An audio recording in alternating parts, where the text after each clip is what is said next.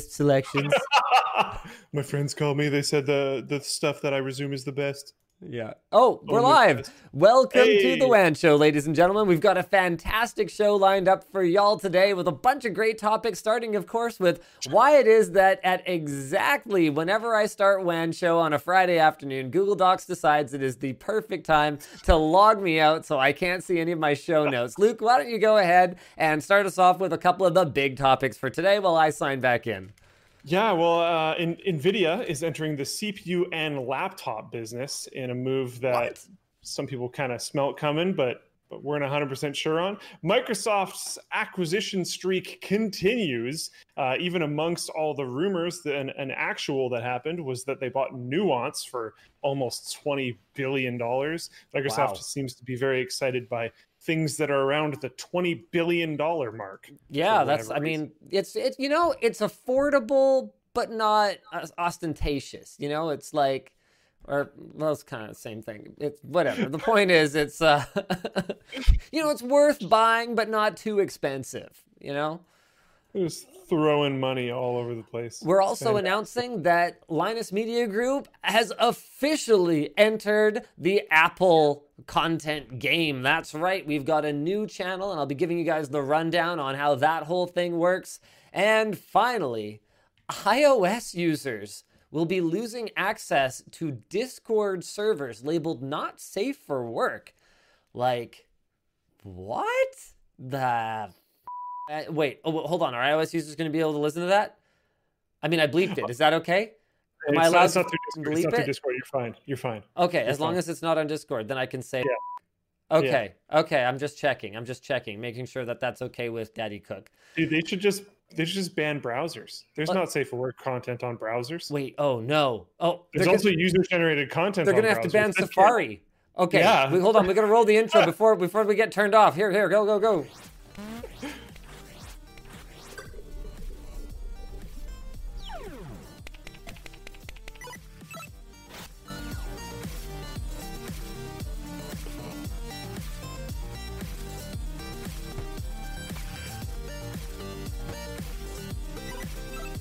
And the show is brought to y'all today by, I forgot. Definitely Squarespace. I remember that one off the top of my head. And also Phantom Wallets and Pulseway. You got it. We're going to have a fantastic show for you guys. Why don't we go straight into the headline topic, which is naturally the brand new channel from Linus Media Group. Now, I know what you guys are going to say. I'm ready for it. The criticism is going to be, Linus, how can we possibly expect you to cover Apple fairly because you are clearly biased against Apple? Okay, that's what some people are going to say.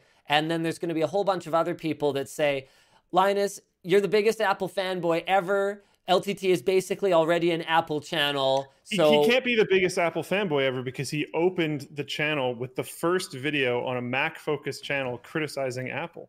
Well, I wouldn't say it's criticism. Okay, so hold on a second. You're getting ahead of it here. First, we've got what the community is going to say, okay? So you're going to have the people that say I can't do it because I hate Apple. And then you're going to have the people who say I can't do it because I love Apple too much. Which, by the way, for those of you who are on either side, yes, in fact, the people on the other side do exist because fanboys, as soon as they hear one thing, it's kind of like...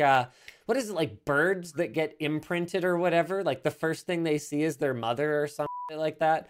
Oh yeah, and there's some. Yeah. So basically, immediately, like rabid Android fanboys, they'll see me pull an iPhone out of my pocket and record some video or whatever, and they're like, "Oh, disgusting!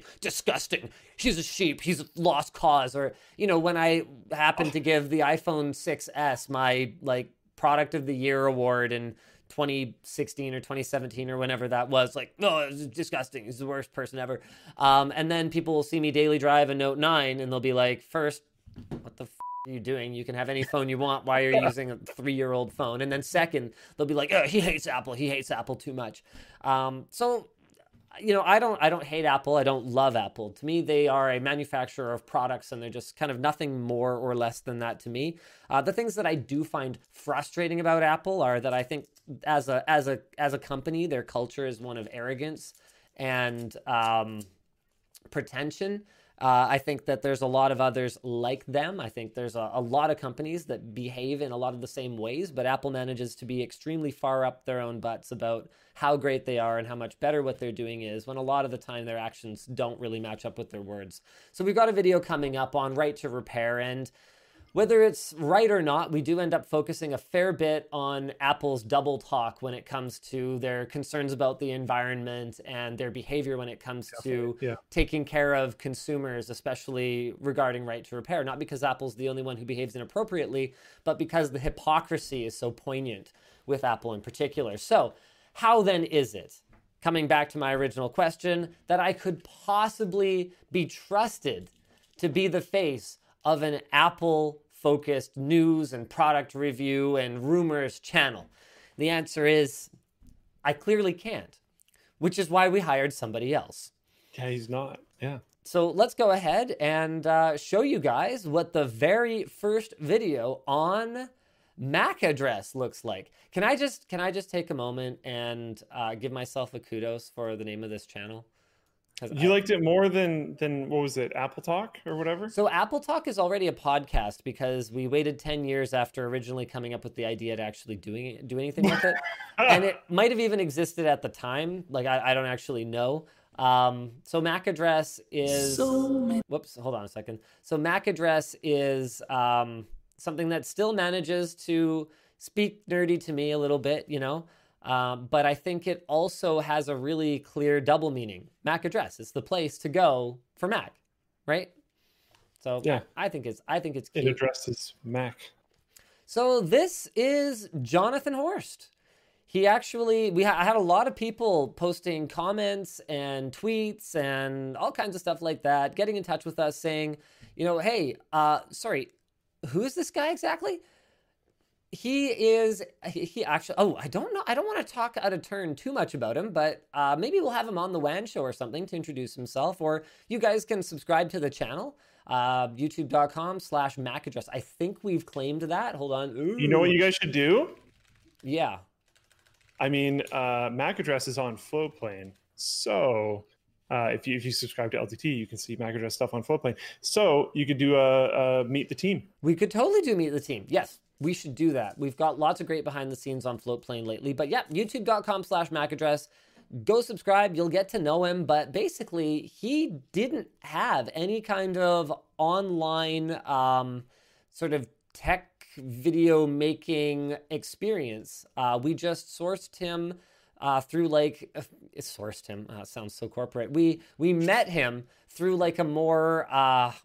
honestly, a more corporate type of recruitment strategy. We just posted a job posting, and he just happened to be an exemplary candidate, and we absolutely loved him. So we hired him, brought him in. He has such a passion for Apple, and in ways that, you know, how I was kind of joking in a certain way about how I'm not qualified to talk about Apple. I know enough to make a video about an Apple product or an Apple business decision or whatever if it comes to it, but he considers Apple in a way that I think is more similar to how Apple users consider Apple. Like, one of the things that he talked about during his interview that I thought was, I mean, to me, kind of funny because, who gives a shit? But really, really important to that crowd was he was talking about the way that Apple's design language has shifted in terms of the way that iOS icons look.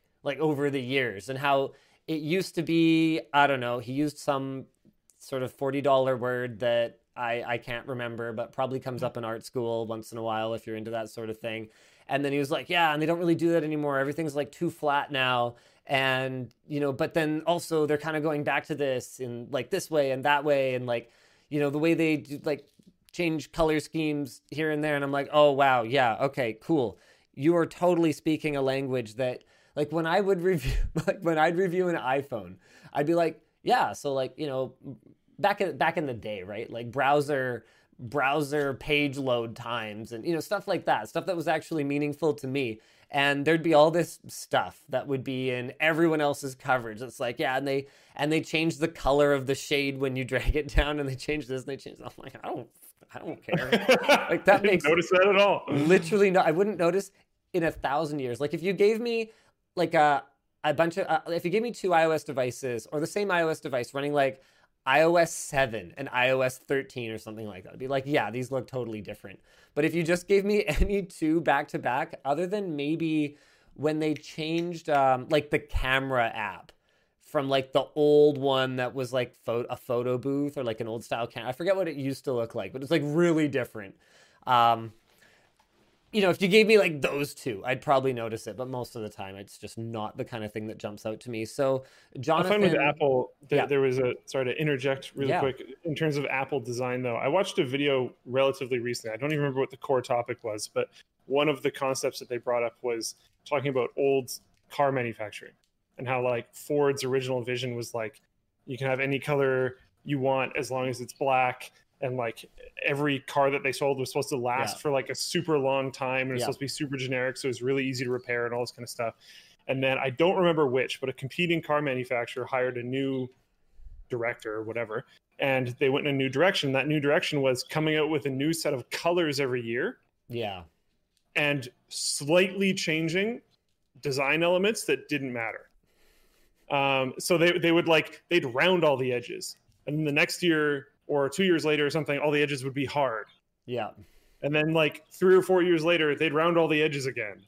And then like 3 General or 4 years Motors, later, they'd bring they'd bring the colors back. So like Apple's very similar, and they whatever video that was, I don't remember. Sorry, whoever it was, you did a great job. But it was Veritasium apparently. Okay, cool. Yeah, he's great. Oh, good job. Yeah, Apple does the same thing.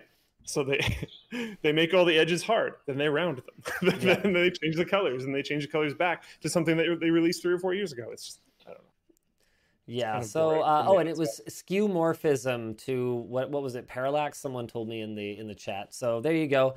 So anyway, what will the channel be about? I'm so glad you guys asked. So Jonathan's gonna cover everything from forward-looking, addressing rumors, kind of content, to looking back at the past and talking about where has Apple come from, how has this product line or this concept developed over time. He'll be looking at news that develops in the Apple world that's kind of specific to the Apple world.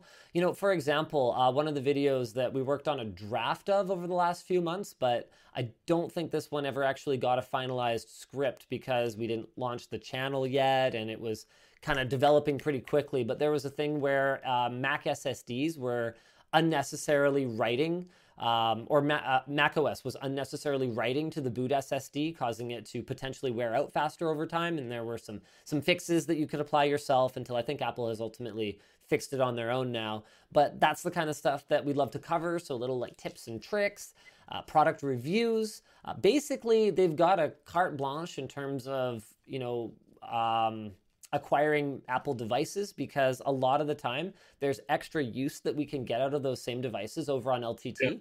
For example, if Mac Address wants to do an unboxing, or it's probably unboxing wouldn't make as much sense on Mac Address, but if they wanted to do some kind of initial impressions on the announcement, then it hits our dock, short circuit unboxes it, then Mac Address can do, or LTT can do like a review, and then Mac Address can do like the 3 months later actually daily driving this thing as an Apple user. That way we can make sure that every one of our properties is contributing something distinctly different to the coverage of that product, but all getting benefit out of it, which really helps from a business standpoint absorb the cost of acquiring Apple products, because they are not cheap, and particularly with a channel this small, it would normally be extremely difficult for them to just go out and buy every Apple product unless they're, a trust fund kid or whatever else, and it just doesn't really matter, and their YouTube channel's a hobby until it finally pops off after a few years of toil or whatever the case may be. So that's kind of the concept for it. I think he did an absolutely great job of the kickoff video. It sort of talks about some of the great features of Apple's iCloud keychain, what's good about it, how it's really easy to use. One of the flaws in it, which is that it can actually be a huge security problem. Oh, yeah. Because it only uses a single factor for authentication rather than two. And yeah, there is something that our community was a little upset that he didn't address, but this actually is a perfect transition to talking about what's going to be a little bit different about this channel. Like, guys, I get it. You want to hear us talk about, self-hosted password managers. Why didn't you talk about Bitwarden? I'm running Bitwarden in a Docker container, and it's so easy. And it's like, okay, that ain't the audience, ladies and gentlemen. Like, you gotta understand, one of the challenges for Linus Tech Tips, and honestly for our channels in general, and I'll see these comments all the time. Yeah, I really like this guy. He's got so much energy and they're always doing cool stuff, but I don't understand half the things he's talking about.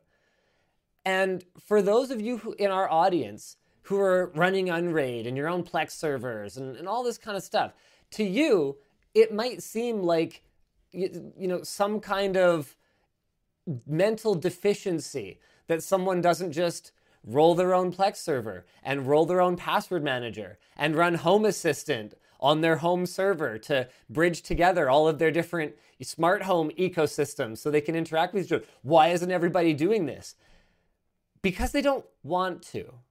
Most people don't care. Most people would rather spend their time trying out a new recipe than figuring out how to run a Plex server, and they'll just pay for Netflix. Actually, very similar kind of activities in a way. Exactly.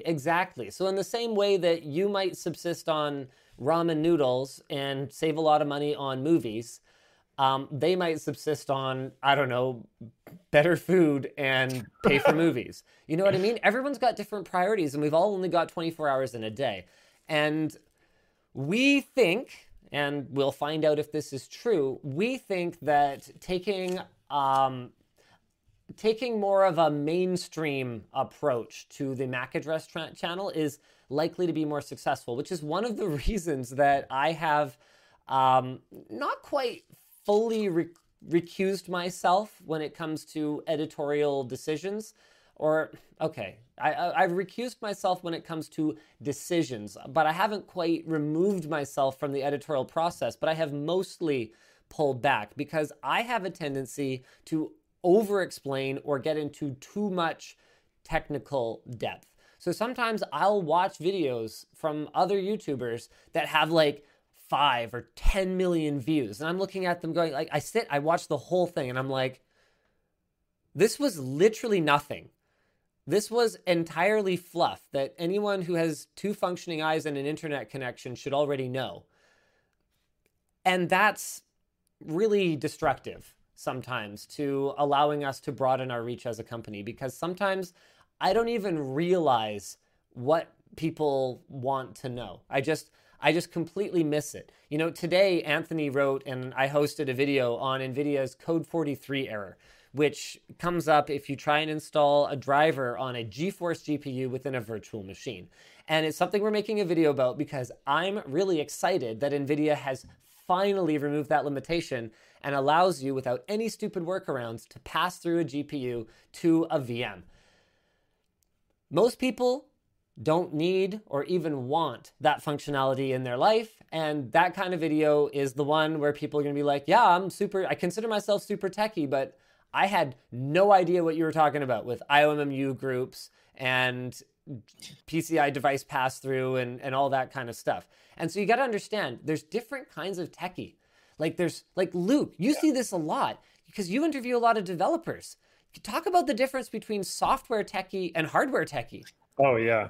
I actually often really like when people are hardware techie because I find that those people, I don't know if other people have found this. This would be pretty interesting if there's any recruiters in the audience, but those people are often more self-driven and better at working on their own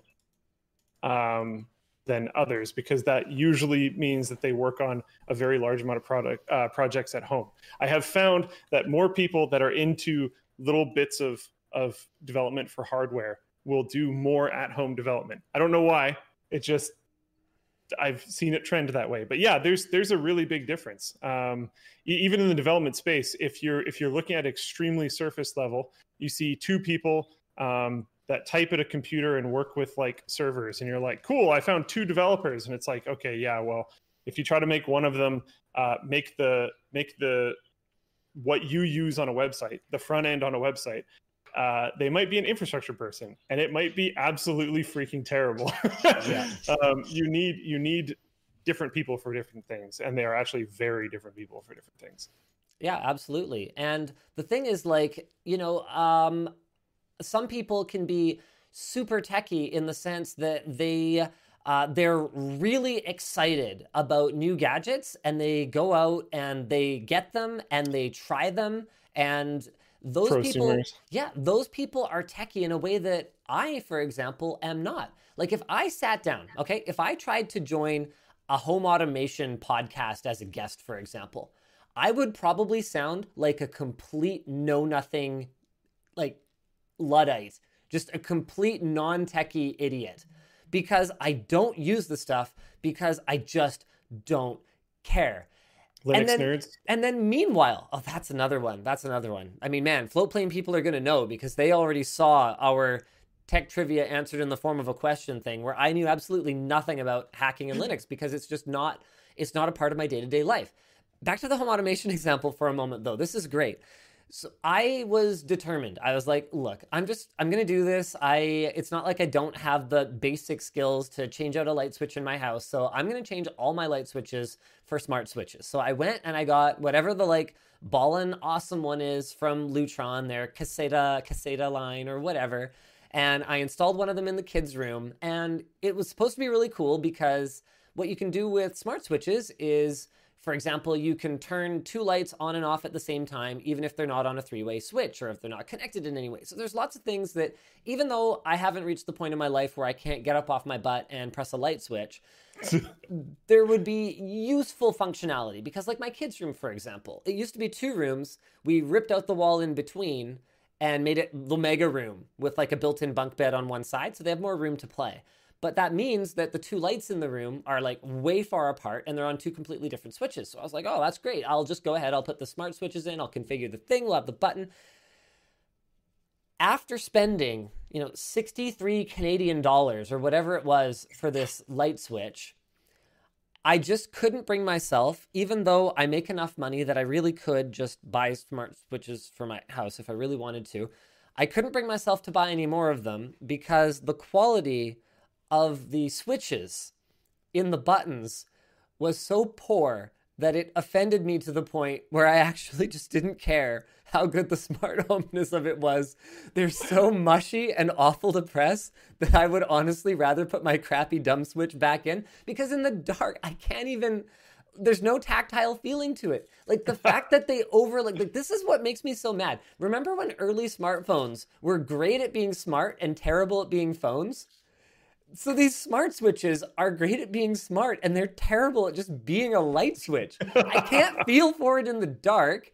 It's like, it's mushy and garbage. They have no stabilization on the button whatsoever. So they've overlooked this just blatantly obvious thing to me as, admittedly, more of a hardware nerd and less of like a cloud, lifestyle, yeah, Linus the Switch snob, says Keter and over at Floatplane. No, but that's the thing. And I think that would also probably relate to, I'm sure you get one of my biggest pet peeves in consumer electronics, and also especially when you like go out somewhere, especially if you're going to an event and there's a terminal of some kind, is really bad, especially non-screen based touch controls. I find non-screen based touch controls are often way worse even. Yeah. They're just incredibly frustrating to use. There's like no user feedback. You have no idea if the thing you're pressing is working. It's often hooked into some like Dell that's been sitting in this like air choked box for like 6 years and is somehow air still gap alive. Between the front glass and the actual panel behind is like half a centimeter. So if you're standing off axis, you actually can't tell if you're aligned with the button. It's just so annoying. That stuff like actually genuinely infuriates me. But then they're like, no one else seems to really care. But yeah, there's definitely a very wide variance of nerds. Someone in Floatplane chat made a comment a very long time ago, so I don't remember the exact wording for it, but they said something along the lines of like, oh, so it's like content for normies, or it's like for mass appeal, I think is what it said. Not necessarily. It's just not necessarily for you if you're saying that. Yes. It might be, it's going to be for a select section of people, but just like Linus's example of cooking videos, I'm staring into my webcam thing that has a cover on it. That's completely useless. Just like Linus's example of cooking videos, that's going to be for people that specifically like cooking. That doesn't mean it's necessarily a normie audience. You might think it's normie because it's not what you're into, but it's not necessarily normie. Yeah. So it's for techie people, but who are more into lifestyle technology, and that I think that crowd does tend to skew more heavily towards Mac, because that's something that Apple does a really good job of, is creating a cohesive environment where if you're willing to pay, everything just works, except when it doesn't. Yeah, but like you brought up the design of the icons. Yeah. Like maybe there's a video about that at some point, and maybe the person who made that comment isn't going to give a crap because it's not their thing, or they don't understand why it matters because it's not their thing, but someone else might care. And back to the design of the icons, just because it's not the kind of thing that I notice doesn't mean that I don't absolutely respect the people who work on it, the people who study that kind of, user interaction, user experience science, because it's art, yes, but it is also science. The way people interact with their devices, interact with websites, there is a lot of, science and also black magic to getting that stuff just right. And I have a ton of respect for the people who manage to build interfaces that look great and manage to also be functional. So I'm extremely excited for the future of this channel. I think Jonathan has done a great job. I think that there is a possibility that we will expand the roster, because I think my goal of 2 to 3 videos a week is going to be very challenging for just one person to hit. So, guys, let us know if you think that you're qualified to run the MAC address and you're able to relocate to Vancouver and you have a current work permit. Okay, you have the ability to work in Canada now, not if you think it might be possible, because if you think it might be possible, it probably isn't. So yeah, just let us know. Had a lot of that in my hiring stuff as well. I feel like we've gone through similar experiences. Okay, AJ is giving me crap for my Lutron stuff. He's like, going for the Lutron stuff is the reason people go for Apple, because they think expensive means it's good. Well, okay, no. So this is great. This is actually a really good conversation. So I went for it because based on the functionality and based on the compatibility with other ecosystems, it was the most complete option, was the reason that I went for it.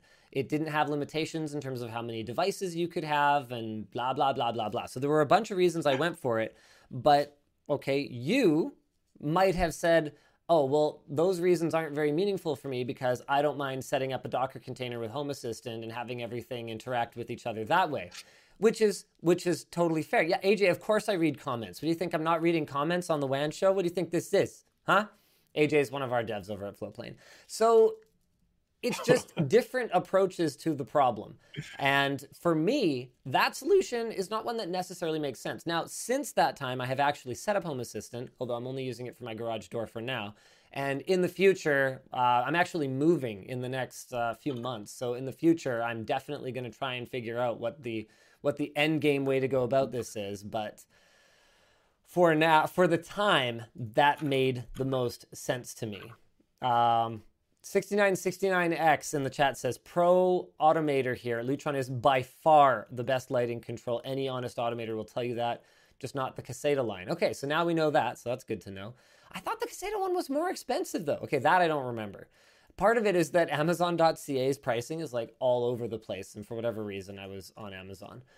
I gotta kick that. So Luke, actually, I want to talk about that. That's not one of our topics today, but you've been trying to de-Amazonify your life for a while now. How's that going? Pretty good. Yeah, I don't buy anything from Amazon. That's pretty much it. What do you do? It's so convenient. They got Prime shipping. I understand that they have Prime shipping, but yeah, I find I don't buy as much stuff as I feel like a lot of people do. Right. Really? I don't know. Really? Would you say you're a cheap Yeah, probably. I don't have any like actual metric to gauge that on, but I just feel like I don't. So like technically Prime would just lose me money anyways, because realistically you're just trying to get it for free shipping, but you can pay for the same shipping time. Like if you're like, oh, I need it in 2 days or whatever, because I believe in Canada that's the Prime shipping standard is 2 days. So you can pay for the 2 day shipping. And there's a lot of other retail websites where you can pay to get things in 2 days. You have to pay for it instead of just having Prime, which you're paying for just annually. So it doesn't feel like it. So when you go to buy that individual item, it feels cheaper because you're getting it from Amazon, but it's probably not. Well, I know, depends on how much you shop from Amazon. If you buy from Amazon like every freaking day, then sure, definitely you're going to save a ton of money at the end of the year. Yeah. But at my volume, I would not at all. I'll hold that thought for a second. So like, what do you do? Because like one of the first hits, anytime you search for like buy anything, is going to be an Amazon page. They're so that's good great. at SEO. Because Amazon search is fantastic. So I usually actually use Amazon to find the thing that I want, and then use SKUs or product names or descriptions or just manufacturers or whatever, and then just find it elsewhere and buy it from there. Cool. It's just, yeah. On the subject of things being cheaper on Amazon, that is not necessarily always true. So take, for example... Oh, I just mean because of the free bottles. shipping. Well, no, even then. So LTT water bottles are actually priced $5 higher on Amazon than they are on lttstore.com. And for people with Prime, that might still make it less expensive and faster to get to them because Amazon has warehouses all over the place and stuff like that. But the reason that we have them priced more expensive, and the reason that a lot of vendors do that, is because Amazon charges so much for Fulfilled by Amazon service that your costs are just inherently higher when you're working through Amazon. So compared to having, basically, I think we're at the point now where we're near half or over half of the total business of the logistics company that we use that's run by one of my old NCIX colleagues. So even at the point where we are like basically setting up our own like half of a logistics company and funding that percentage of that business, our costs are so much lower working through them that we have to charge about $5 extra on Amazon. And it's not just that. There's ways that they just kind of completely screw you over as a vendor that a lot of people don't talk about. Like, for example, an item was mislabeled. We don't know if it was us who mislabeled it or if it was them who mislabeled it, but some people bought the 40-ounce LTT water bottle on, I think it was Amazon.ca, and got the 21-ounce one and wanted to returned it. And Amazon basically flagged the whole thing as like mislabeled, immediately blamed us with no sort of investigation whatsoever. And they've had them for a couple of months now, pending sending back to us, which I guess they'll do when they feel like it or something. And there's other cases where, oh man, I forget what it was, but there's one stupid thing where ultimately here's a really good one. If it ships out late and the customer demands, like, I think you can demand some kind of like chargeback if it doesn't arrive at the time it's like supposed to arrive or something. I forget what it is, some kind of like guaranteed delivery guarantee. We get penalized if it doesn't arrive in time, even though it's fulfilled by Amazon. It's in their warehouse. They handle the entire thing end to end, and we get billed against our account for it. And I'm sitting here going, what? That makes no sense. It makes... So my big thing is, and we've talked about this on WAN Show a lot, like when a company does something that we don't like, this used to actually even be more common on the WAN Show, I guess. Yeah. We would say vote with your wallet, right? Sure. We'd stop pre-ordering games, stop buying that game from that store that is doing things that you don't like. Yep. Stop doing whatever. And you can decide whatever about which thing pisses you off enough. But there's just enough things that Amazon has done that I don't like buying from them. From like employees needing to piss in bottles to like all this other crazy stuff. No, they denied that. They denied that until they stopped denying it. Yeah, they can deny whatever they want. I don't know. I like the idea of supporting these smaller shops. Yeah. I often find that the smaller shops are much more appreciative of your business. I find they're actually still, some people are like, oh yeah, Amazon's just really easy to work with. Like Linus just said, the companies just get blamed for everything, so you can just return whatever you want. That's why Amazon is so easy to work with as a consumer, because Amazon is screwing over the vendors on the other side. Whether it's, did you see that that company that made a really nice messenger bag that Amazon Basics just outright ripped off? Oh, Amazon Basics has ruined tons of stuff. Like, So, but I also find that small vendors are not difficult to deal with. And often you get like really personalized service, which is pretty nice. Like I've had no problem ever since I dropped Amazon, and I actually don't even think it's really been notably that much more convenient. The only thing that I think was genuinely more convenient about being on Amazon is checking the like tracking status of packages was more centralized. That's it. And I mean, there's a reason that we use it so much for the business, because tracking down invoices and stuff like that for the accounting team is so much simpler when we do the majority of our ordering through Amazon. Nick messaged me about the water bottles. He says, we've requested them to be sent back through the system 3 times now, LMAO. I think it's working this time because it's not labeled as reserved in the system anymore, but yeah, it's not a great experience. With that said, oh, go ahead. I'm seeing people in Flowplane chat talk about this, and I know this is a thing. People will post on Twitter about how like the horrible working conditions and all these horrible practices that Amazon has, and then turn around and later that night order some stuff off Amazon, and I'm just like, whoa, like if you're just helping to pour money in that direction, you're literally funding the problem.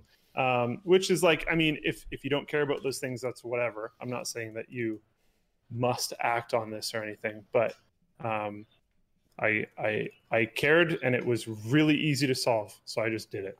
So Palin H says, if your experience with Amazon is so bad, why are you still selling things through them? Because overall, we are deeply invested and 100% committed to lttstore.com. But at the end of the day, some people, and you can see here, it is a considerable number of people. Each model of the LTT circuit board water bottle has like tens of reviews on it. So that should tell you, actually, I would say that compared to most products on Amazon, that is not as representative of sales, because you guys are amazing. Like, our community is rabid. I'm pretty sure like most people who buy one are leaving a review. Thank you so much. You guys are amazing. But that should tell you that we are moving a considerable number of water bottles through Amazon. So even if we mark it up, which helps cover the cost of Fulfilled by Amazon, and even if we have to eat it once in a while when stupid stuff happens and we just get blamed for it for no reason, there are people who are just only going to shop on Amazon, and that is the only way to reach that audience. So there's just not really a lot we can do about it if we want to do what's best for our business and our employees. So for me, I see myself as the executive officer, chief executive officer of the company, as being at the service of pretty much everyone. In a way, everyone is my boss, because if they're dissatisfied, then I ultimately lose my job. If my employees are dissatisfied and they leave, I will lose my job, because my job is to be in charge of them. So if they're gone, then I don't have a job anymore. I can't run the business. Time to mutiny, boys. If you guys leave me, if the viewers leave me, then I'm fired, right? And that was a conversation that I actually had with Jonathan Horst, was it with him? No, it was with our new producer. Actually, I probably talked to him about it too, but it was with an applicant for the producer position for Channel Superfun, which we are maybe close to hiring, where they basically asked me a really good interview question. This is a really great interview question. Ask your interviewer if you want to look smart. They asked me, what does success look like in this role? And, I basically said a bunch of stuff, and they were like, okay, so at the bottom line, you don't really know. And I said, yeah, that's the truth, because I'm not your boss. Like, yeah, sure, I'll sign your paychecks and you'll report into me when stuff is good or stuff is bad or you need help or whatever. But at the end of the day, your boss is the audience. If they're not happy, you're fired. And if they're not happy with me, guess what? I'm fired too, because my job hangs by a thread every single day. We've got a lot of good momentum. We've got a lot of good people. We've got a lot of expertise, a lot of know-how, a lot of equipment. So we're better positioned to be competitive in this space than almost anyone else. But that doesn't change anything if the audience decides, you know what? I don't really like Linus Tech Tips anymore. Because it's over. That's the end of the game. We're done, right? So I forget how I got on this topic.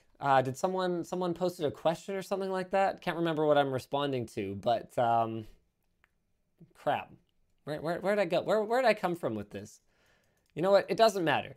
ABCB over on Floatplane. I still love the Swacket. Wife doesn't really get it, but can you make a V2? We are working on it. So we're still going to work with Amazon because there's just... why was I talking about that? Something that I would bring up is like it's like just a tangent. All right. It's like you're a merchant trying to sell things and you don't set up your stall. Like it's a criticism that I used to give to Intel all the time when they backed out of. Okay. Sorry. Okay. I remember. I was saying I'm a bad chief executive officer if I don't do what's best for the people that I work for, which is my employees. If we are not selling those water bottles on Amazon, at the end of the day, that's going to affect our budgeting for next year, which is going to affect their compensation, which is going to affect their happiness and morale, which is going to affect my ability to keep running this company, and we're all going to get fired. So I have to ultimately do what's best for the business within reason, within the limits of what I am morally allow myself to do. If people are going to shop on Amazon and there's nothing I can do to stop them and I can't reach them anywhere else, the reality of it is we're going to have water bottles on Amazon. That was where I was going with that. Sorry, Luke, go ahead. You're talking to Intel. Yeah. So my point was like, I used to constantly roast Intel for not showing up to PAX because they had this constant PAX presence for years. Mm-hmm. And by talking to a bunch of them, they effectively decided like, oh, the ROI doesn't really seem to be there, so we're backing out. Right. And that was just, I would argue to the end of the earth without the proper metrics and probably without the proper words to explain it. But that was an incredibly stupid move.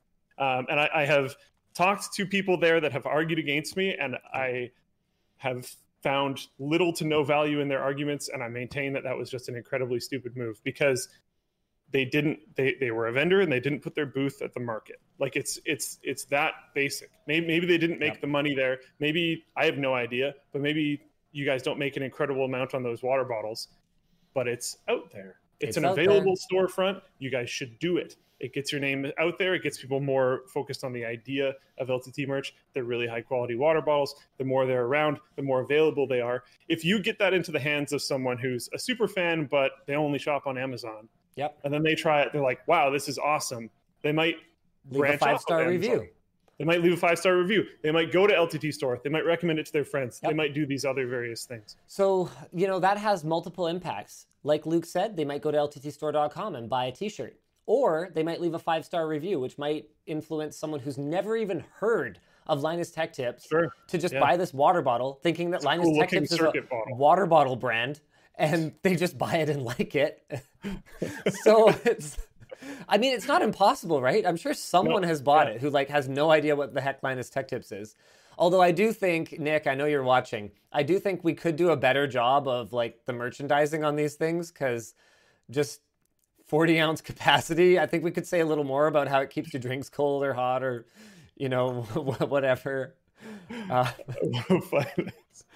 Oh, man. This is great. These reviews are really good. Oh, you can get rid of the metallic smell. It just takes a while. It's kind of like when you get a new fridge and you have the water dispenser in it. You got to actually wash it quite a lot of times. The manufacturing stank is real. The Lord has blessed this one. Very good. I like sip. You guys are great. You guys are great. By the way, we actually have another LTT store product that is new on Amazon. We don't have a ton of them in stock because Amazon, again, stupid limitations. They only let you put a handful on the store at a time. But ABCs of Gaming is officially on Amazon.com. Nice. I noticed something really weird though. This is hilarious. So check this out, Luke. You can buy, hold on a second, where is it? Yes, one used from $8.77. how would someone have a used copy of ABCs of Gaming? We have only sold it through LTT Store, and Amazon hasn't sold a single unit yet, I don't think, because we have not announced this yet. So I clicked on this because I was really curious about it. And check this out. Oh, where did it go? Is it another vendor or something? There was one. Hold on. Where is it? Oh, yeah, here we go. So Honest Abe's Books and Media. It's not actually used. It's new, and it's $13.26 plus $12.50 of shipping, which makes me wonder. Okay, so that's a total of about almost $27. Or 26? Yeah, $26, which makes me wonder if there are actually like used bookstores on Amazon whose entire business is to algorithmically check the price across a variety of different outlets and then list it on Amazon knowing that they can buy it because it doesn't cost $13 to ship or $12.50 to ship that thing within the United States. So knowing that they can buy it, have it shipped to them, and then reship it to a customer and show a lower sticker price, but make margin on that high shipping cost. And that's like their entire business is making like 5 or 10 or 15 points on this, like buying from Amazon and then reselling to you with deceptive shipping prices or something like that. Because there's no other way that Honest Abe, what was it called? Honest Abe's Bookstore? Honest Abe's, which makes it more funny in this context. Isn't that great? That's pretty awesome. Go figure, right? So anyway, idea. ABC's of Gaming is on there. Oh, fine. Oh, last bit of LTT Store news. They're in stock. Oh, I have an interesting story about this. Do you know Lord Barrington? Yes. Barrington, right? Yeah. So he started Twitch streaming recently, and I noticed something familiar in the background of his stream, and it was a mouse pad. And I asked him why the entire backdrop of his stream was a mouse pad. And it's because the mouse pad was too big for his desk. So he just hung it up behind him because he thinks it looks cool. That's hilarious. Barrington, you are the truest of OGs. Oh, geez. So not only is it a mouse pad, but if you want them, it's a $30 piece of wall art. Oh, man. You know, the funny thing about this thing is, like, mouse pads should not be as expensive as they are. They are such a ripoff. Like, think about it. If we can make a 1.2 meter by 70 centimeter desk pad and charge $30 for it, that's how much margin other companies are making on, like, their mouse pads, okay? And to be clear, just because it has 4 times the material doesn't mean it costs 4 times as much. No. A lot of the cost of a mouse pad is in just the machine time to create it, not actually in the materials cost. So that's why all of them are the same price. And actually, at the higher end, we are making substantially less margin on them compared to on the lower end. It's just that when we average it out, we looked at it and kind of went like, yeah, this is all pretty doable at $30, so I really don't understand why that's so complicated. All right, so that's it. I promise that's the last of the LTT Store stuff. Now, why don't we jump into one of our main tech topics of the day? NVIDIA is entering the CPU and laptop business. Their GTC event happened this week, and they had little to say to gamers, but they have thrown down the gauntlet for pretty much the entire rest of the industry. So Grace is an ARM CPU aimed at the data center named for computer scientist Grace Hopper, who theorized and developed what would become COBOL.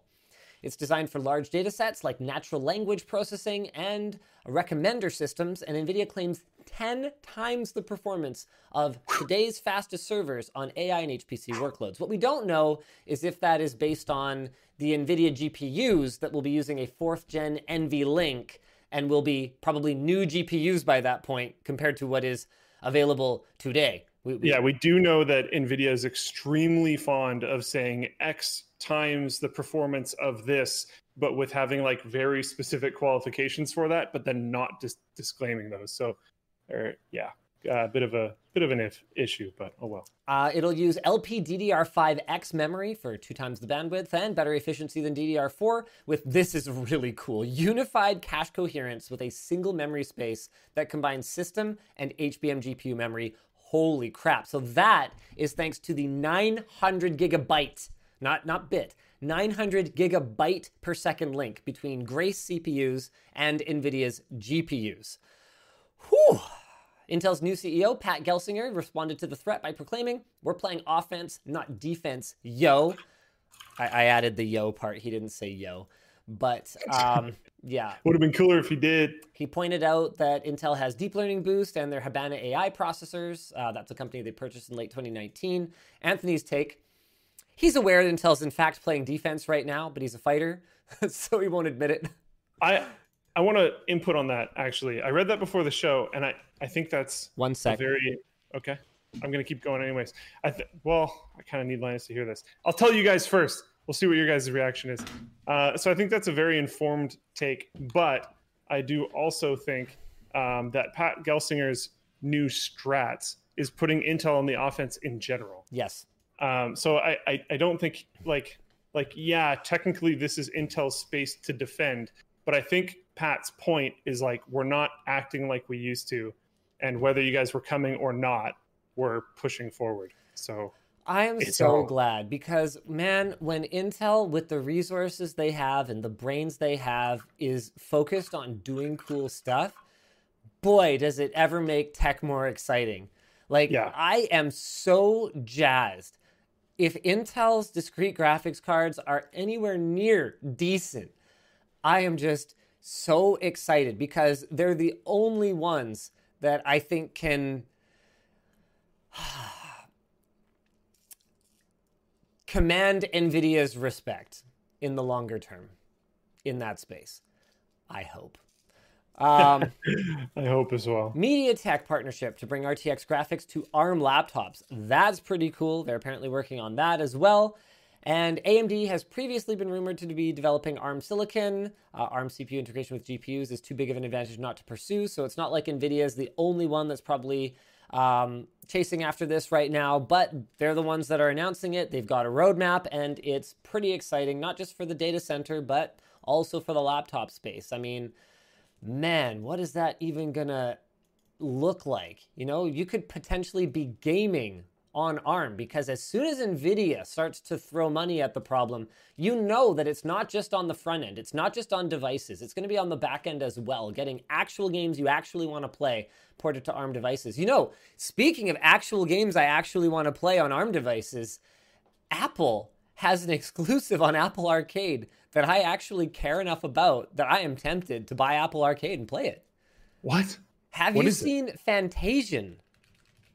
No. Okay, so this is part, one of the things that really drew me to it is that it is in no small part being worked on by team members from Final Fantasy VI, which you'll probably know is one of my favorite games of all time. And it's so cool, because one of the Genesis stories of Fantasian is that some of the long-time Final Fantasy peeps replayed Final Fantasy VI. They went back and re-looked at it and were like, wow, this was really awesome. We haven't really done it like this in a long time. This could be the last game that legendary composer Nubu, whatever, I'm not going to pronounce it right, composes for. Like, this could be the last full score that he does, and I am extremely excited to play it. The problem for me is that I get like anxiety about about having things platform locked. Like, one of the things that really bothers me about the Nintendo Switch, for example, is I'll play a game on almost anything other than a Nintendo console if I can, because they have a long and proud history of doing stupid things like deleting all your cloud saves and making them completely inaccessible and impossible to move to another device if you don't pay for their service. And in the same way, you know, I'm really concerned that if this game ever comes out for another platform where, for example, there's modding support and I can play, you know, different variants of it or whatever the case may be, I would have to go and I'd have to kind of completely restart, which, if it's anywhere near as good as I'm hoping it is, would not be a problem to just play it again. But I I don't think they've acknowledged in any way whether it's going to come to other devices or other platforms, but I don't know.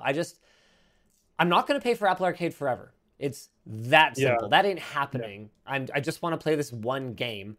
So I kind of want to wait for it to come to something else. Yeah, it's the diorama game. The art style is so cool. They made dioramas and then recreated them digitally.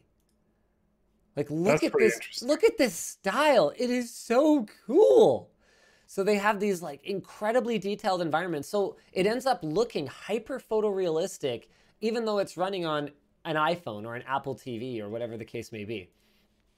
So I really want to play it. I can't find anything saying that it's technically an exclusive. No, so you might get your wish. Haven't acknowledged when and if it'll ever go anywhere else. Yeah. So I'm just kind of in limbo. They might be waiting to see what the reception is. Yeah. So maybe if everyone holds out like me, they'll release it on something else. Yeah. I'd buy it on. Man, I really wouldn't want it on Switch. What I want it on is PC, but I don't think I'm gonna get that wish. Right. All right, what else we got to talk about today? Microsoft's acquisition streak continues. Oh, sponsor spots. We should talk about those. The video is brought to you today by Phantom Wallets.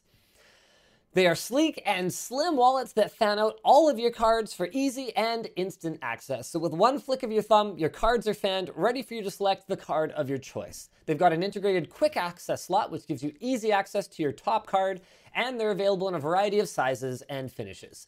Lots of accessories allow for customization of the wallet, and their new wallet tracker accessory allows you to track your Phantom wallet or use your wallet to find your phone. So don't wait. Use code Linus10 to get 10% off your order at the link down below. The show is also brought to you by Pulseway. Pulseway is a real-time remote monitoring and management system software, that helps you manage your systems and support users from anywhere. That you can fix problems on the go by sending commands from any mobile device, whether it's iOS or Android, and it's compatible with Windows, Mac, and even Linux. Their single app gives you remote. I mean, if it wasn't compatible with Linux, it wouldn't be very good for system administrators, so it is. Their single app gives you remote desktop functionality and lots more. So you can get real-time status, monitor system resources, check logged-in users, push updates, and more. You can even create, deploy, and automate custom scripts. So go try it for free today at pulseway.com or at the link in the video description. The show is also brought to you by Squarespace. Don't know who Squarespace is? I'm gonna let you get informed here. If you need a website and don't have the know-how, or even if you do have the know-how and you just don't have a lot of time, Squarespace has you covered. They make it so easy to build your own gorgeous website, and they've got a wide selection of award-winning templates to get you started. It's all optimized for mobile, so it looks great on any device. And interesting, you can now create members-only content for extra revenue using Squarespace's members areas. That is really fascinating. I have no idea what I want to look into this now. I have no idea what Squarespace's revenue model looks like for this, but that is... Okay, I'm not going to mention competitors during Squarespace's sponsor read here, but they have obvious competitors, I think, who have obvious, revenue splits and stuff like that, and have definite problems with their platforms, which I've definitely experienced recently. And I think Squarespace was right to identify an opportunity there. Fascinating. So grow and engage your audience with the powerful and easy-to-use email campaign system and more. And if you need help, Squarespace offers webinars, a full series of help guides, or you can contact their 24/7 customer support via live chat and email. Get started today at squarespace.com/WAN and use offer code WAN to save 10% on your first purchase. What else is big to talk about today? iOS to lose access to Discord servers labeled not safe for work. Now, I did see in the chat earlier when we announced this topic that there have apparently been some developments in this story. So guys, if you want to hit me with that in the Flowplane chat, let me know if there's stuff that has changed. In the meantime, let's go through what the initial situation was. Luke, do you want to run us through this one? Sure. Earlier this week, Discord pointed out that their community guidelines require all adult content to be kept behind not safe for work gates on all servers. So there's server rules, and then there's Discord rules for the platform as a whole. To be specific, rule number 6, you must apply the not safe for work label to channels if there is adult content in that channel. And this would not technically apply to content that got quickly moderated. So like if you have some troll that comes and joins your server and posts some stuff that you don't want to be there and you delete it all and ban that user, you're fine. Yeah. But yeah, anyways, that includes anything that like avatar server banners, invite splashes, all that kind of stuff. It can't include adult content. Having a not safe for work channel within a server does not automatically make the entire server not safe for work. If the server's content centers around not safe for work themes, or if the majority of the content is 18 plus, Discord marks the server as not safe for work automatically. This designation can be appealed by the server owner if they decide that that is apparently not the majority of the content. I'm having a difficult time imagining a server where there's close to like 50% of the content is not safe for work and the rest of it isn't. That doesn't make a ton of sense to me, but oh well. Users on iOS are blocked from joining and accessing flagged not safe for work servers. So again, not servers that include maybe a channel that's like that, but servers that are mostly not safe for work. This includes people that are above the age of 18. Only not safe for work server owners and mods are allowed to view and manage from iOS. You can still access these servers from Discord's web version. As I mentioned at the beginning of the show, to actually block this kind of stuff, they would need to ban browsers as well. Back on March 22nd, Discord's age rating changed from 12 plus to 17 plus at Apple's request. This was due to how easily you could access not safe for work content. Maybe I don't understand Discord, but I don't really know how that would be a thing. But the 12 plus rating might return now that the not safe for work gates are in place. So basically, what I'm trying to figure out is like Apple has a long and proud history of being kind of prudish about what's allowed in the App Store in particular. Like Tumblr had to pretty much purge porn, which was Tumblr, from Tumblr, in order to meet Apple's guidelines. But you know, for example, if Discord is, I mean, it's obviously Discord didn't do this of their own volition. They didn't wake up one morning, everyone at Discord, and go, you know what we should do is we should make it so that not safe for work content is not available on iOS. It's totally unprompted. Like there's no way that happened. So there had to be some kind of prompting. So if that's what's going on behind the scenes, I mean, how does something like a Reddit continue to survive on iOS? Like, at what point is Apple going to kind of go, yeah, people are going to do whatever they're going to do with the devices. Once we sell them, we don't actually own them anymore. Why are we getting involved in this? I just don't get it. Yeah. I don't know. Especially because, like, at that point for Reddit, they would need to ban all not safe for work subreddits, right? Yeah, but you can still get access to tons of not safe for work content, even on what are otherwise, not strictly speaking, NSFW subreddits. True, yeah. Yeah, I don't know. A lot of it seems to be due to Discord's age rating on the Apple Store. And Hoki Salco says, isn't Discord about to go public and or solicit a buyer? So it could make sense for that. If they can get themselves in Apple's good graces before that happens, then I guess that could be a good move. I think they're also really trying to keep their age rating on the Apple Store at 12 plus instead of 17 plus. I think this is a lot of Discord's own motivations. I think Apple's like, I might be reading this entirely incorrectly, but I think what's going on is Apple is like, hey, if these things are public, your app on the store is going to have a 17 plus rating. And Discord's like, no, we want that to be 12 plus. So we're going to put some blocks in place. Can I just take a moment to rant about something particularly stupid that Apple does that drives me absolutely crazy? Of course. If you're not on an iOS device, you can't access basic information about an iOS app, like what the reviews of it are. Why? Oh yeah. Why are the reviews not here? What if I happen to not be on my Mac or my iPhone? I shouldn't be able to just browse the App Store and like learn about apps. I don't. I Yeah, don't that's know weird. why. It's just someone went out of their way to remove it. You know, it's not like they went and specifically added reviews for the iOS accessible version. They are doing a check. They are checking what device you're accessing it from, and they are removing information from the page. Why? Just stop. Are you looking at the Fantasian listing? Yeah, I was looking at it. I just wanted to like look at reviews. It's like, oh no, you'll need to go get your iPhone and do your Face ID, and then now you may find out about it. It's like, it's basic marketing. Anyone should be able to see how hot this game is, how amazing it is, and how much people want to play it, because that's how you sell an iPhone. Yeah. Like, I can't even. So here it is. Here it is on the phone. There's the ratings, okay? I can see category role-playing, how many players, if it's controller supported, how big it is. I can read reviews. Is it me? Is it me specifically that they are blocking? It's like... No, I can't see it either.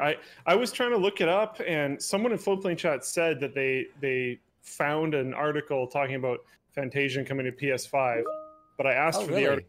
They did not produce it, and I have not been able to find it. So I don't know. Yeah, Anthony is helpfully sending me reviews. Anthony forgets that I daily carry an iPhone. Don't worry, Anthony, I got this. Thank you. It's just stupid. If I don't happen to have an Apple device, why? Why? You don't want me to ever get one because I just wouldn't know how great it is over on Apple, how amazing the apps are. Like I can't. It's kind of like how they used to not let you watch the keynote live if you didn't already have an Apple device. Like, that's the kind of just complete and utter arrogance that drives me crazy about this company. Now, clearly they're improving because they do allow you to watch the keynote on a different device now.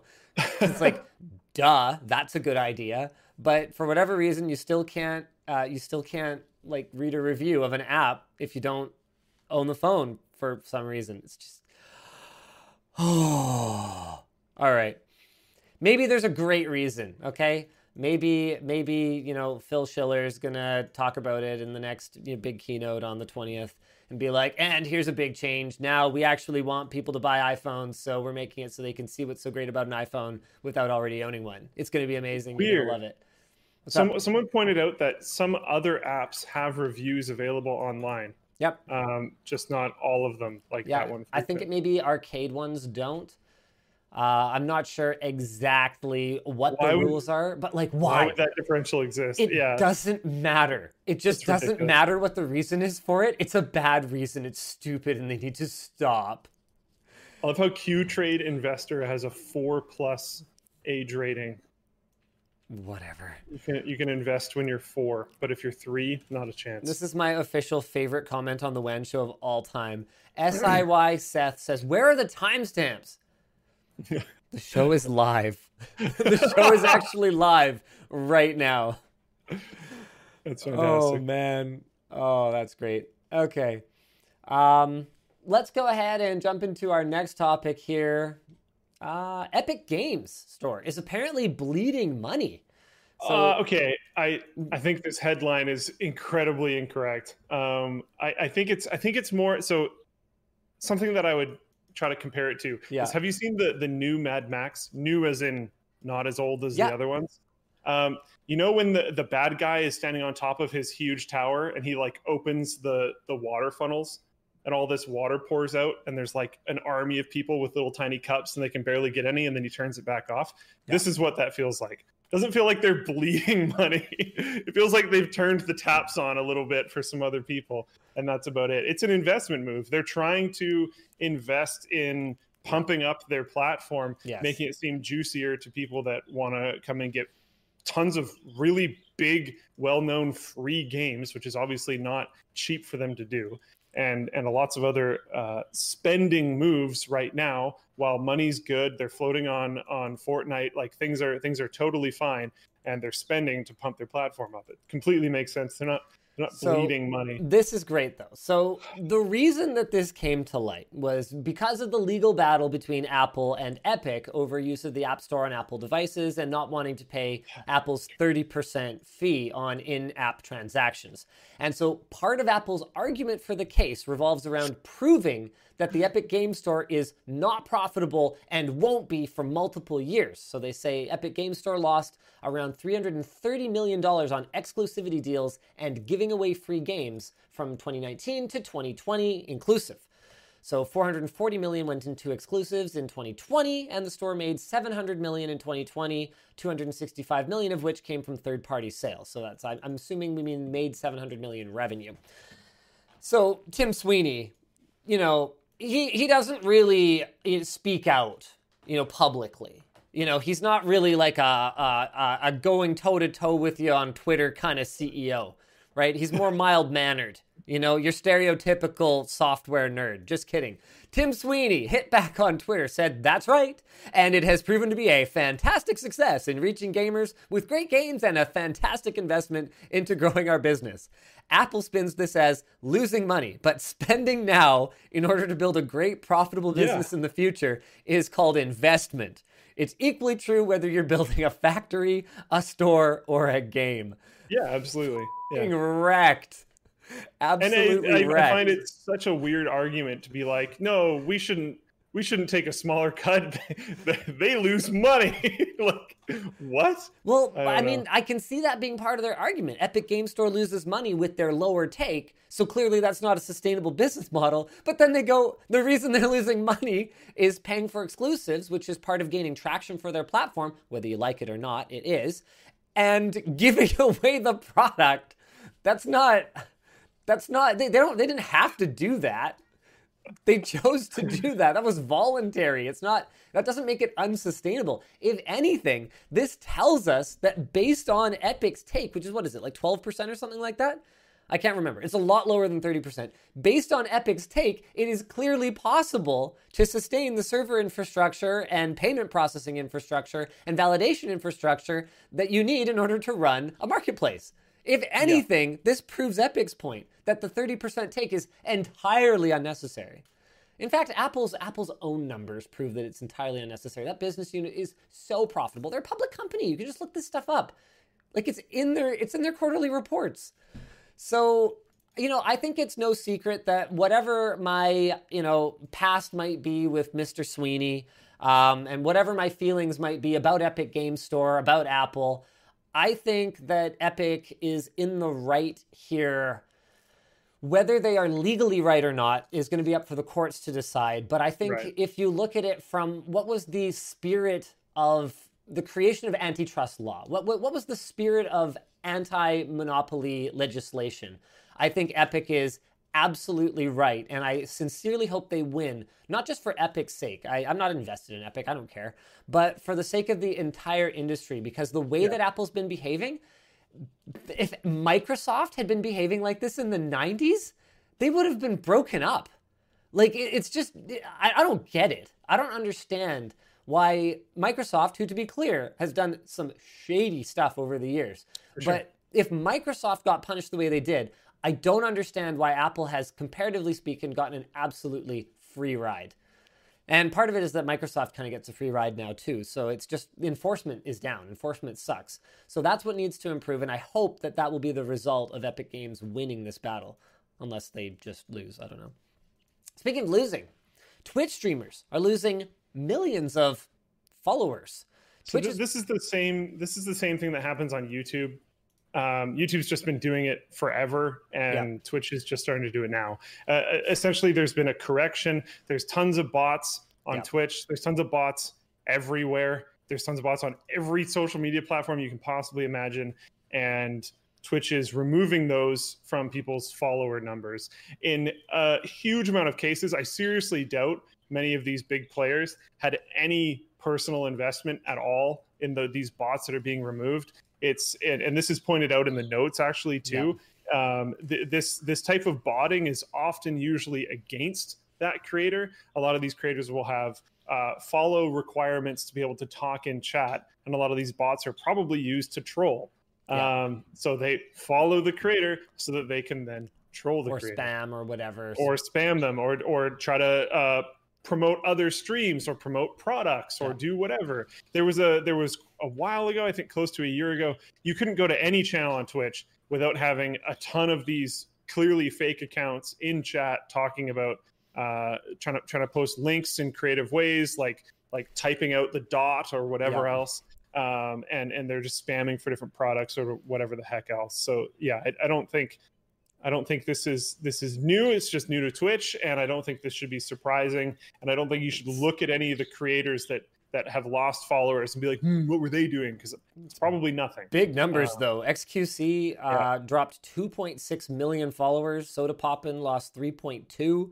Now, to be clear, we're not talking about subscribers. Those are people who pay and you actually make money from. So losing followers is not really meaningful. And honestly, if Twitch had been keeping up with this all along, and the way that YouTube tries to once in a while, where they'll purge subscribers, whether the account has become inactive or it was fake in the first place or whatever the case may be, they will often purge them. So you'll see those corrections, especially back when Social Blade used to expose everyone's exact subscriber count, or rather when YouTube through the API used to expose everyone's exact subscriber count, and Social Blade allowed you to look back at people's history. You could see there'd be days of very, very large subscriber corrections where there's no way that,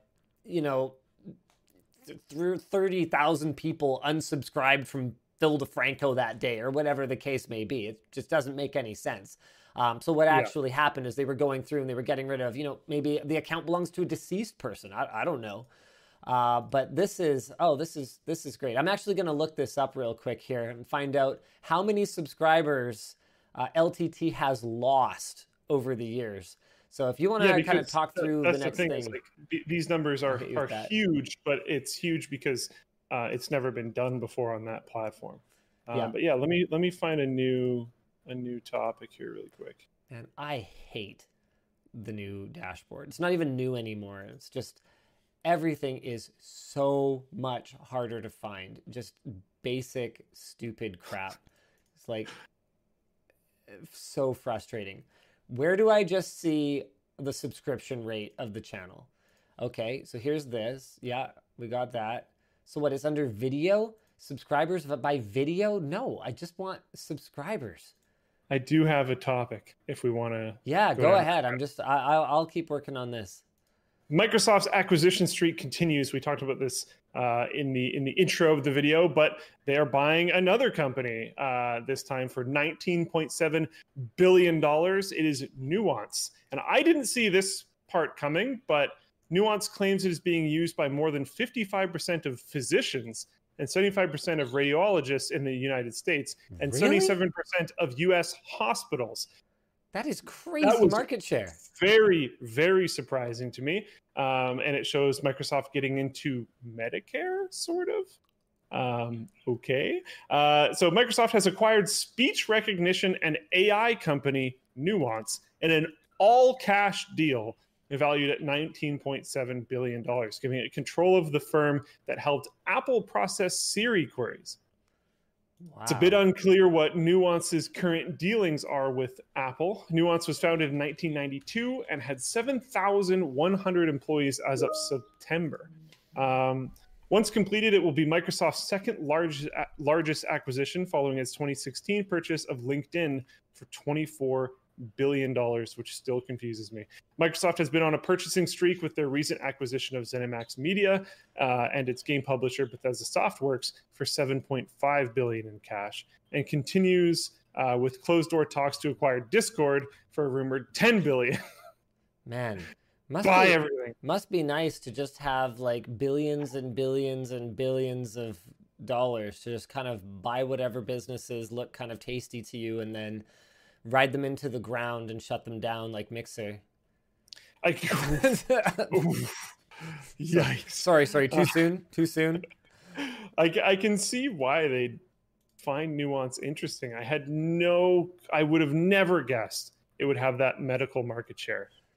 Not a clue at all. If you told me it was speech recognition and AI, I wouldn't assume it was radiologists and 77% of all US hospitals. I would not have put those together at all. If this was a multiple choice question, I would have not been a verified actual gamer. I would not have gotten that at all. Okay, I'm ready. Okay, I want to hear your guess. For how many subscribers Linus Tech Tips has lost in its entire 13-year nearly history? Lost. 4 million. Where'd you get that number from? Space. All right. Well, you're a little far out to past the moon here, a little bit. All right. But you're not that far off. Oh. So the real number is hold on a second. Let me just kind of fix this a bit here and make it a little smaller. There we go. There's my dashboard. The real number is 3.56 million people have I'm pretty happy with my guess. unsubscribed from Linus Tech Tips. Well, now, yeah, go ahead. That's not really accurate. No, it's not.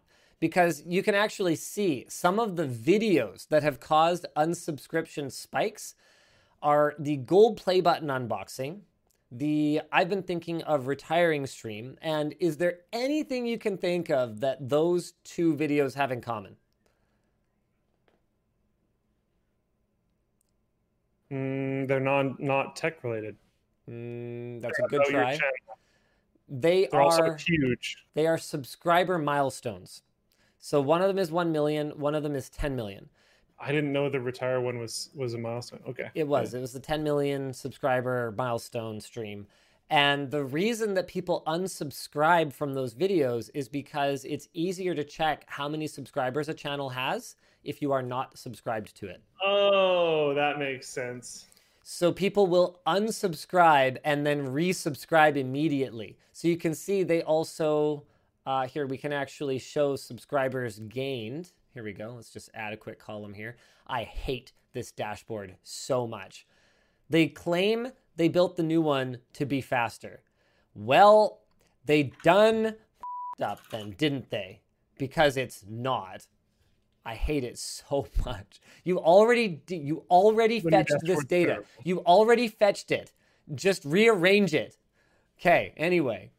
So you can see both of those videos had enormous net gains of subscribers. So it's not like they made the community super mad. They just had a ton of interaction, or people were checking specifically on that button because they're checking. Yeah. Yeah.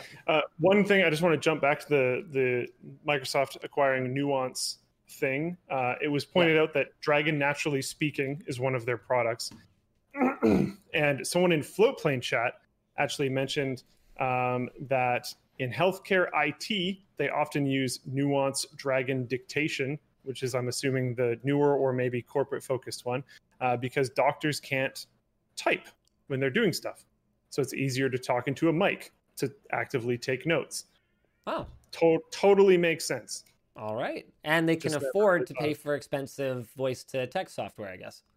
Especially with American hospital bills. Yeah, but they don't have a phone to do that with. That would be too difficult. Okay. Hey, that's good to know. Well, it's probably better. And especially if they have this enormous market share in the medical space, they probably tune it to actually recognize medical terms and stuff like that. Wouldn't be surprised. Yeah, makes sense. All right. Someone else says Dragon is used by AHS, Alberta Health Services. I'm assuming that stands for. But my wife says it's pretty garbage. All right. Who knows? Zet487 says, I unsubscribed once because I got tired of the clickbait titles after he said that he wasn't going to do them. But here I am again. Yeah. Sorry. I don't make the rules. Dragon processes locally, doesn't it? Yeah, I believe so. That's probably why. Oh, yeah, that's probably why it sucks. And that's probably why they have to use it. Yep, that makes sense. Yeah. Yep. Yeah, I mean, I could address why we title things the way we do again, but honestly, the answers just keep not changing. We're making it part of, I think it's going to be a monthly task for the writers to go back to their previous videos and make sure they're adding the descriptive titles to the end, like we said we were going to, because we got lazy about it for a while. But I'm not going to promise that we're going to change the way that we title videos. I'm sorry. I wish it didn't work, but it does. And I think that's... Oh, go ahead. People are asking for an OnlyFans update. The OnlyFans update is going to come in... on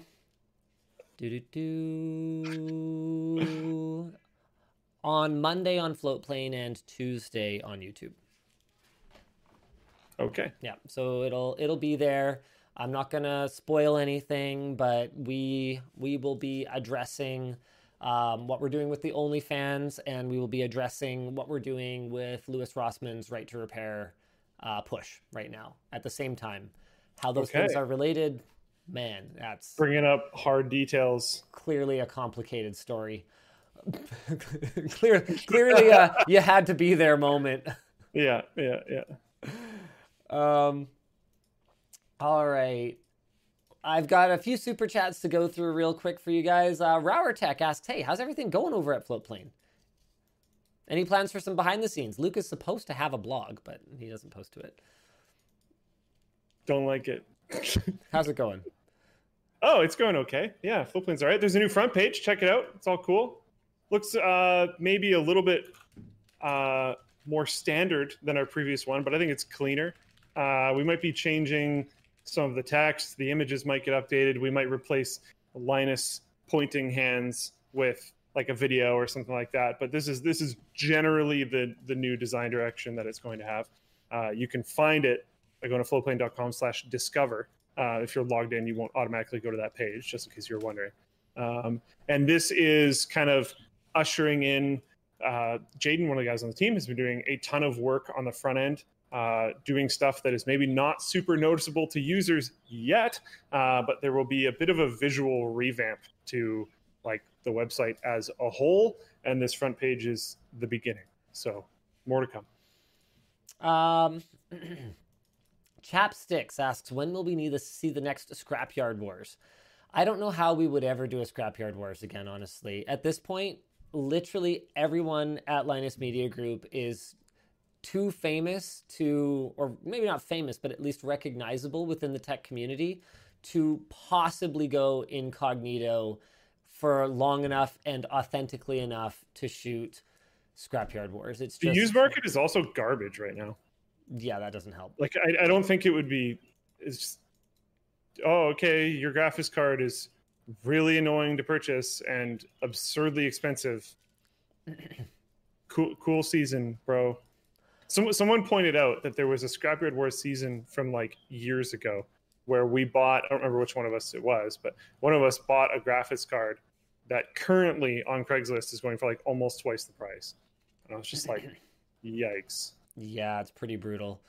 That and I'm sucks. starting to lose hope that there's going to be a big crypto crash anytime soon, because the news for the crypto enthusiasts is definitely one good thing after another, whether it's the Coinbase IPO or buying Teslas in crypto or whatever the case may be. Yeah. Nathan asks, have you ever considered doing a channel that could be a lot more in-depth and feature instructable videos? Call it Linus Tech School or something. Yeah, we've considered it. The problem is that that kind of content is so specific and so specifically addresses the exact users who have that exact problem that it's really hard to achieve any kind of scale. And for our business, for something to make a dent and even be worth spending our time and devoting our attention to it, it has to have some kind of potential for scalability. And so that, I think, is the kind of thing that we're just going to leave to the people who, A, aren't chasing that kind of scale, don't have 50 employees and don't need every video to get 1 million views or whatever, and B, are more enthused about what they're doing. Like, honestly, we don't have anyone who's that dialed into game console repair, for example. There's a game console repair channel that I just love. It's just like hypnotic to watch. This guy but he's massively overworked. Sorry, what's that? You have a person who's into game console repair, Anthony. He's into it, but he's not into it like that guy. Like, it's different. Like, he lives and breathes it. He's like buying 20 switches at a time and like going through and diagnosing them one after the other, has all this specialized equipment for like desoldering and resoldering and like knows everything about them. Like, Anthony's super into it, but he like has other stuff to do. And so just leaving those spaces to the people who are really passionate about it and have the time for it makes way more sense to me. One thing I want to address is there's been a ton of Floatplane comments as people are checking out the front page and saying dark mode please or dark mode soon question mark. Technically, the front page has dark mode, and the new designs for the website all have dark mode versions. Nice. Just so you know. Nice. Yeah. All right, what else we got here? Staple says, Linus, you always talk about how you don't need super chats. Why not put your money where your mouth is and donate them to Lewis's Right to Repair Fund? We are definitely going to do something to help support Lewis, so stay tuned. But super chats go straight into Linus Media Group's coffers, whether I personally need them or not, and help pay for things like our facility and equipment and staff and all the things that we need as a company. Nathan, thanks, Nathan. Nathan says, Steve. I really don't know the context for that, but yo, Steve. Heck yeah. So that's happened a few times recently. I think he's coming from Gamers Nexus. All right, Steve.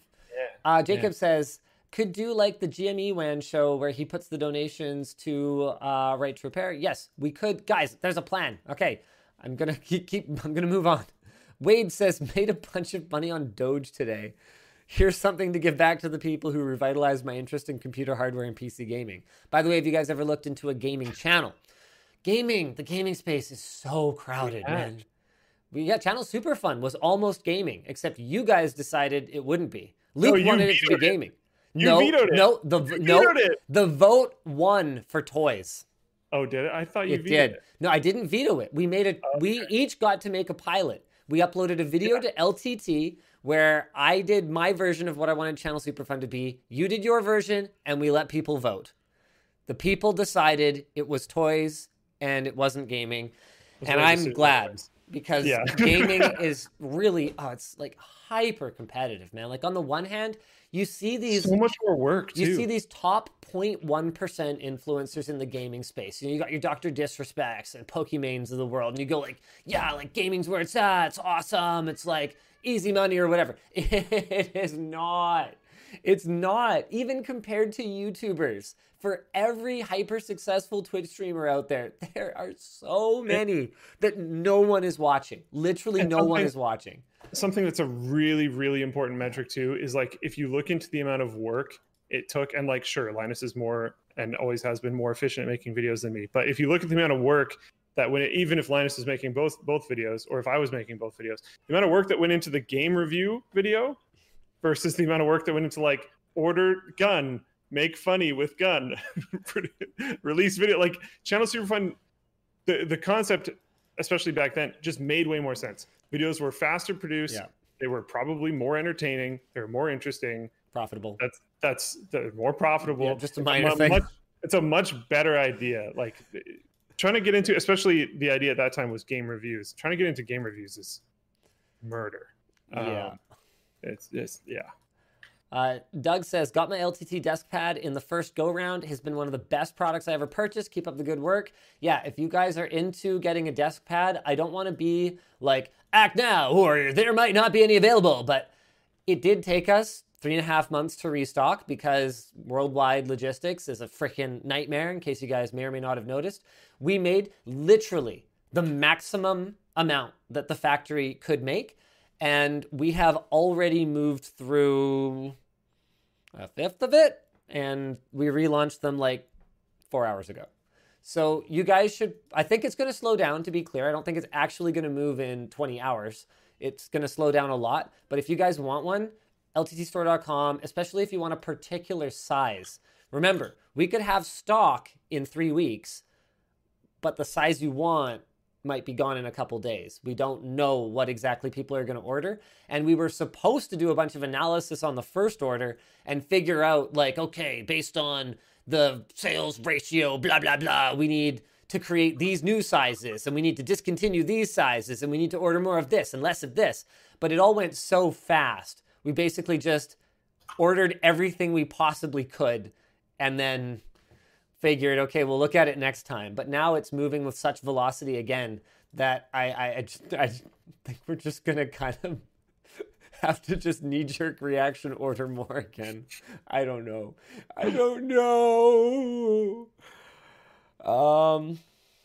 Tail says, recently built a PC, but due to shortages, got stuck with a 1660. Do you know a good, reliable way to get a 3060 or 3070? There will be more verified actual gamer drops. Make sure you're watching the videos right when the notification comes out to give yourself a chance to verify yourself as an actual gamer. Rybag says, can't subscribe and pay for 4K floatplane. Get a generic error. Any ideas? Hashtag right to repair. Sorry, what? You get a what? A generic error. Says Rybags over on YouTube. Hit up support at floatplane.com. Yep. Atesh says, more machining videos, please. AVE collab when? I actually tried to reach out to AVE, could not get in touch with him. Apparently he complained that like his PC sucked or something, and people were like, hey, AVE, it's like your Canadian bro, you need to get him a PC. And I was like, okay.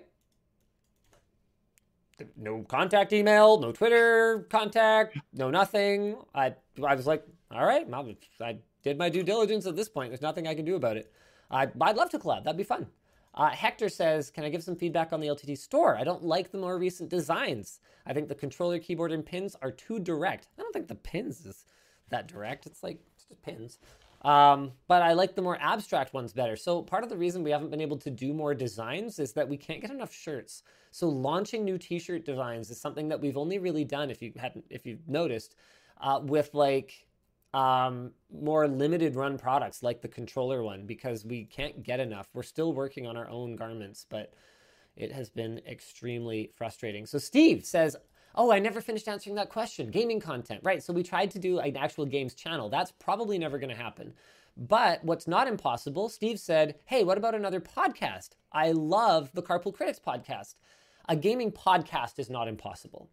That's something that I could absolutely see, having kind of a rotating roster of LMG peeps who love games and love gaming. Maybe we could even get Luke on there once in a while just to talk about, like, what are you playing this week? Just kind of have some fun segments, and maybe if people like it, then we'll do more of them. We are working on a better podcast set that's going to be set up so that it facilitates quick changes of branding. So we'll have like Carpool Critics wall stuff and like a color scheme, and it'll just go plonk, plonk, plonk, switch, and it's Carpool Critics. And then we'll go plonk, plonk, plonk, switch, and now it's WAN show. And then that would make it easier for us to add more podcasts. It's also often a corner of the warehouse where it wouldn't disturb other things being filmed. And that's been a real limiting factor for the poor Carpool Critics who have had to shoot in that stupid call room up until now. Mr. Hayden Jr. says, are gamers in the Verified Actual Gamer program limited to only one GPU purchase? If not, I feel they should. They're absolutely limited to one GPU purchase. In fact, yeah. Sorry, keep going. I was going to say, we had one person who did manage to get through twice, and we called them and explained that, I'm sorry, we believe you. It's for your girlfriend, but we ain't doing it. Yeah, and they were very cool about it. They were super to be chill. very clear. Yep. They totally understood.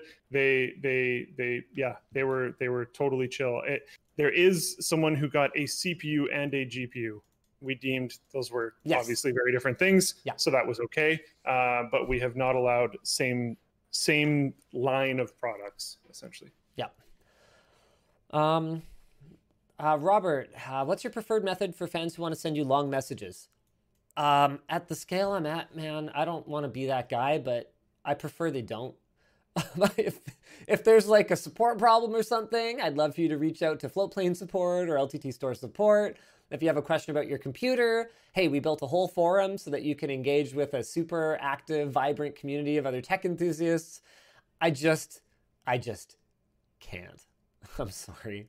Andy says, what are the cleaning instructions for the desk pad? There aren't formally any, but if it's not very dirty, you can take a damp cloth and wipe it down. And if it's really dirty, I have personally washed it in my washing machine on cold with a normal amount and kind of detergent. The worst case scenario is it'll fade a little bit. It shouldn't damage it in any meaningful way. Do not tumble dry. So wash it cold, take it out, hang it to dry, and you should be good to go. Just make sure you don't hang it to dry in a way that it's going to curl up and fold funny. So you would want to have the graphic side up if you were to hang it over something. All right, well, I think that's pretty much it, ladies and gentlemen. Thank you so much for tuning into the WAN show. This was a really long show. Holy crap. We were live for over an hour and a half, but Sorry, Luke. Okay.